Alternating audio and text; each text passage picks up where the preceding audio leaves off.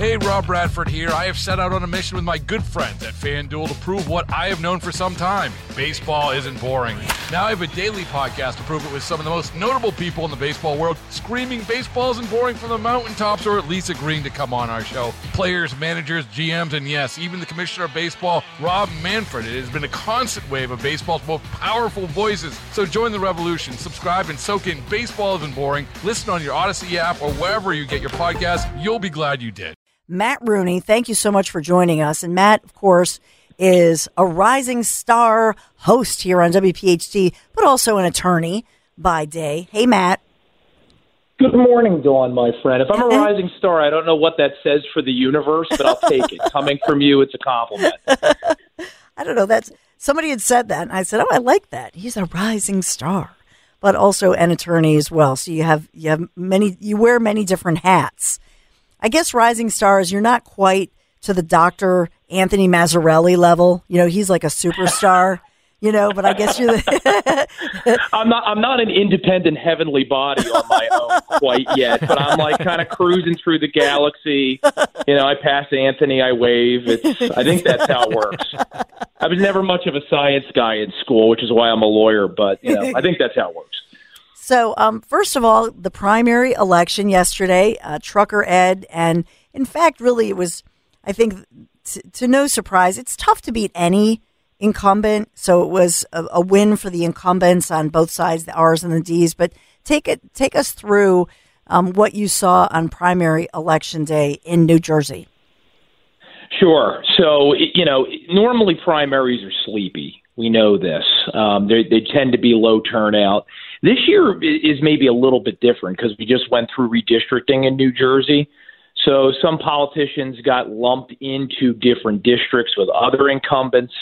And there's also an outside chance, but still a chance that Republicans this year could flip one or both houses of the legislature in New Jersey. Democrats have had control in this state for 2 decades. So that would be a very big deal were that to happen. And 2 of the big contests were right here in our backyard, as you know, Dawn. We had LD3, where Ed the Trucker Durr was holding off a challenge from his former running mate. He ended up doing it fairly easily. I think most of us thought he definitely had the upper hand, ended up winning 2-1. Mm-hmm. I think taking nothing away from the Trucker, the brand, extremely powerful, and it worked for him yesterday. So many people remember his historic win over former Senate President Steve Sweeney back in 2021. He got a lot of airtime on Tucker. He's been on your show, other shows on this station, my own program multiple times. Mm-hmm. That was just too much for Beth Sawyer to overcome, even setting aside the positive attributes and the negative aspects of her own campaign. She just,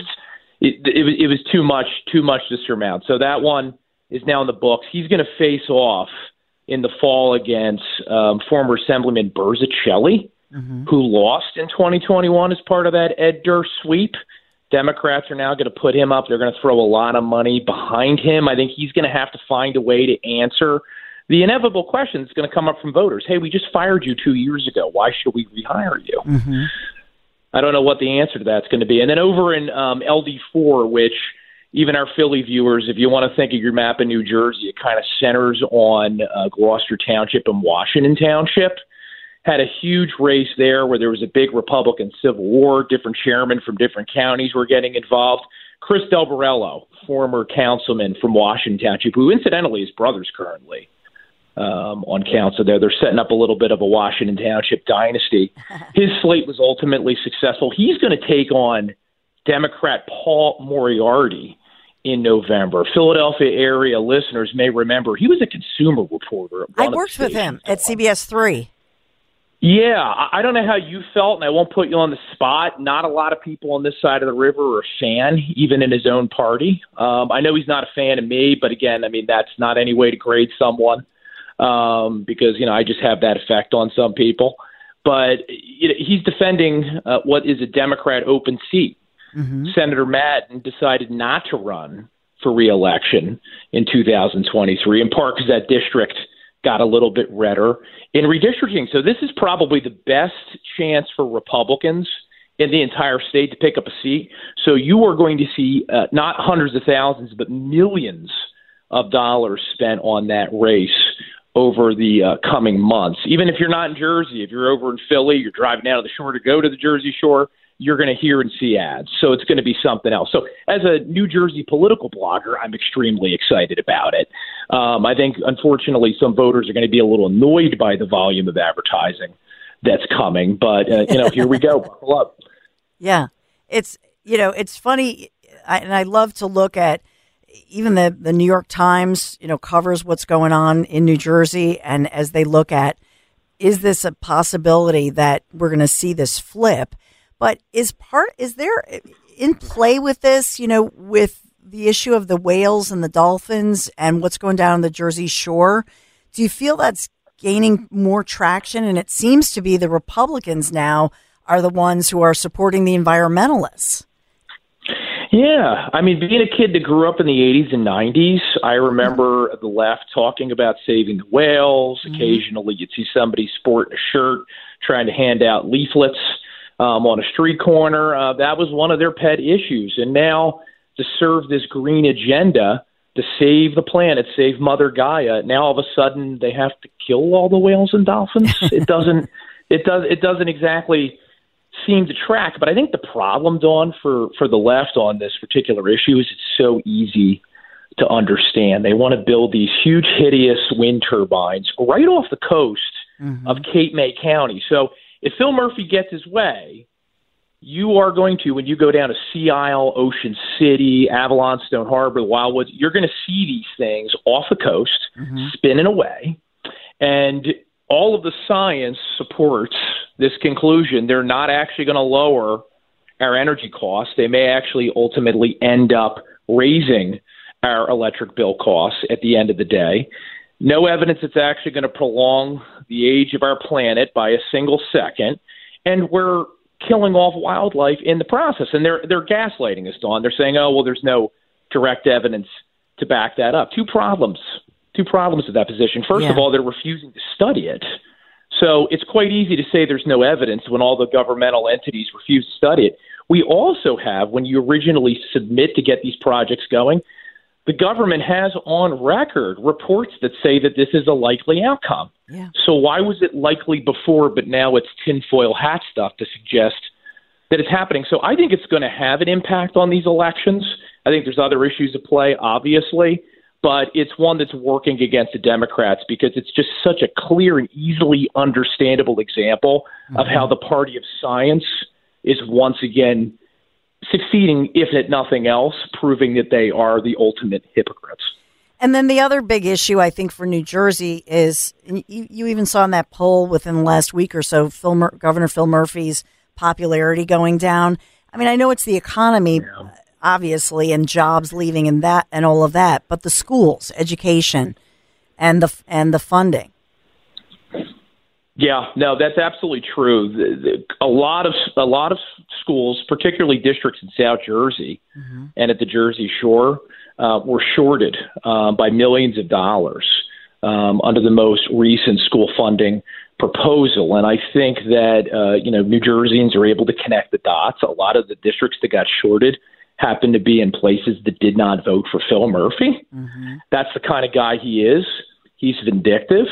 So you're paying all these property taxes, your school district is getting shorted, and on top of that, you have a governor in the state of New Jersey who believes that, if your child, Sam, tells her teacher that she wants to be known as Steve and begin to explore the process of transitioning, that's really none of your business. Even though you're the parent, you're the taxpayer, you're someone who, by all the laws of God, man, is supposed to be in charge of stewarding this young person through their minor years. So I think, forget Republicans for a second, I think even a lot of independents and some moderate Democrats, there are still a few kicking around out there, they're getting tired of this guy and his routine. It's one thing to debate tax rates. It's another thing to take a direct shot at parents' rights to parent their own kids. So I agree, Dawn. I think that's part of what's happening. I do think it's the economy. I also think Phil Murphy continues to spend more and more time auditioning for a cabinet position or some future run in his own right. And as Christie found out, we don't take kindly over here to abandoning us, loving us, and leaving us for a chance at a seat at the national table. We want someone to actually govern the state, not spend our money running around the country trying to get another job. And that's hurting them too. Yeah.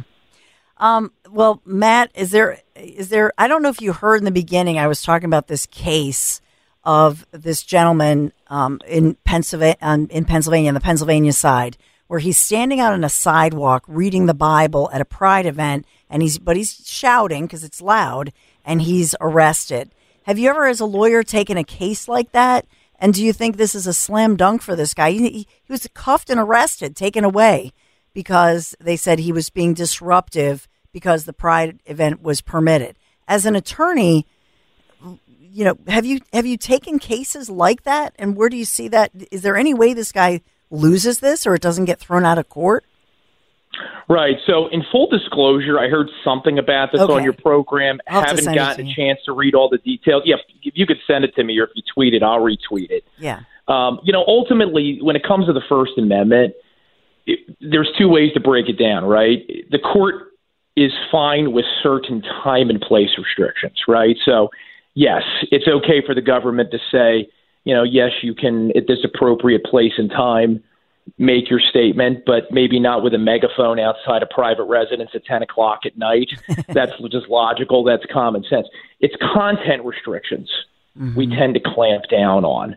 So I think the question here, and I'd have to know a few more facts, is, what was the nature of this guy's involvement in the rally? Was he just standing on a public street corner, making his statement, not bothering anyone, or was he actually trying to disrupt an event that had a permit? I mean, those are the kinds of things this may turn on. But of course, setting all that aside for a second, once again, we have the hypocrisy. If the shoe was on the other foot and this guy was standing on a street corner screaming, hey, free hormone blockers for all children, I have a feeling that our friends on the left, over at the Inky and elsewhere, they'd be screaming from the rooftops this person needed justice.